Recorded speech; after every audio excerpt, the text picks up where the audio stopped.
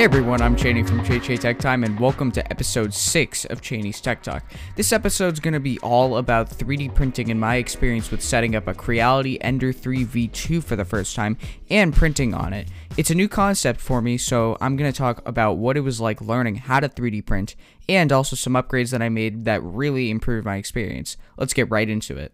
So when I got the 3D printer, I had to build it first, but that actually wasn't too big of a deal. I got it done in about an hour and the process was pretty easy. I watched a YouTube video going through the building process rather than using the instructions just because personally watching someone else do it rather than relying on an instruction booklet that's hard to understand is easier for me at least.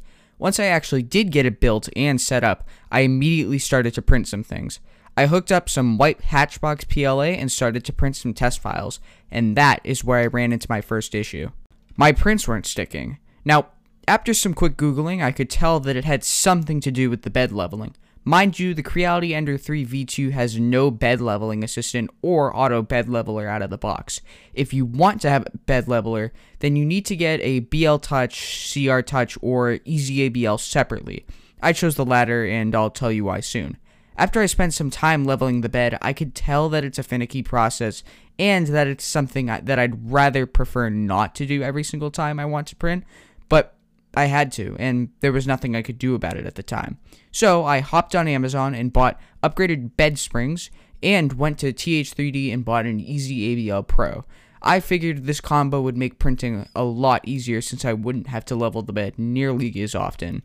Now, some 3D printing hobbyists are probably asking, why not go with the BL Touch Probe or CR Touch from Creality? Well, it's actually a simple answer, for me at least. From looking at things online, the EasyABL seems to be an easier option. I mean, easy is in its name. But also, the BL Touch has a probe that seems to be prone to breaking, and I've also seen people have bad firmware experiences with the BL Touch, so I just resorted to paying the extra money to get an EasyABL. Plus, I haven't been dissatisfied with it, so that's a huge plus. Because I was using a TH3D product, I did have to install their unified Marlin firmware. Based on Marlin 2.0, it was easy to install and compile, and the only tricky part was probably to set up my personal VS Code instance. But if you upgrade your mainboard to one from TH3D, you can compile the firmware online with their easy firmware compiler. But VS Code wasn't too difficult to set up. All you had to do was set up the Platform I/O plugin and tweak a couple of settings. TH3D has great documentation that's easy to follow, and it makes the process a whole lot simpler. Overall, I really like the firmware and how it works with the printer, but something that I noticed and that a lot of people recommend, including TH3D, is swapping the stock LCD screen of the Ender 3 V2 and replacing it with an OEM Ender 3 screen. And that's going to get you more features because of how the stock display communicates with the printer. I'm not going to get too deep into it now, how it works, but it's something that I may talk about in the future. Some other upgrades that I'm going to consider in the future is replacing the stock extruder, the PTFE tube, and the glass bed. Now, the extruder is made of plastic and is also prone to breaking, so people say to upgrade to a metal one, which is about a $20 upgrade.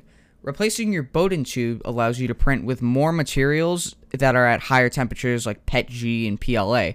And since the stock PTFE tube can melt and fail at higher temps, it's usually a good idea to replace it.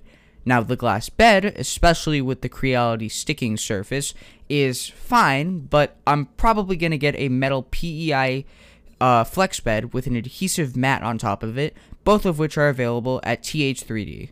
I'd say the extruder, bed springs, EasyABL, and Bowden tube are the 4 things that are necessities for this printer. After you upgrade to those things, then you'll have a really nice printer that is way easier to use and more universal with what you can do with it. Stay tuned since I'm almost done writing my full review of the Creality Ender 3 V2 on Che Tech Time, and we'll be posting the video review within the next couple of weeks. And on that note, that wraps up episode 6 of Cheney's Tech Talk. If you've got any suggestions for more content or new posts for Che Tech Time, do leave them in the comments if you're watching on the website or YouTube.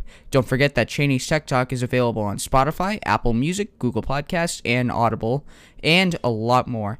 Send me a voice message for Cheney's Tech Talk by going to anchor.fm/Cheney's Tech Talk. If you leave a message, I will play your messages and answer them on the show. I'm Cheney from Cheney Tech Time, and this is Cheney's Tech Talk.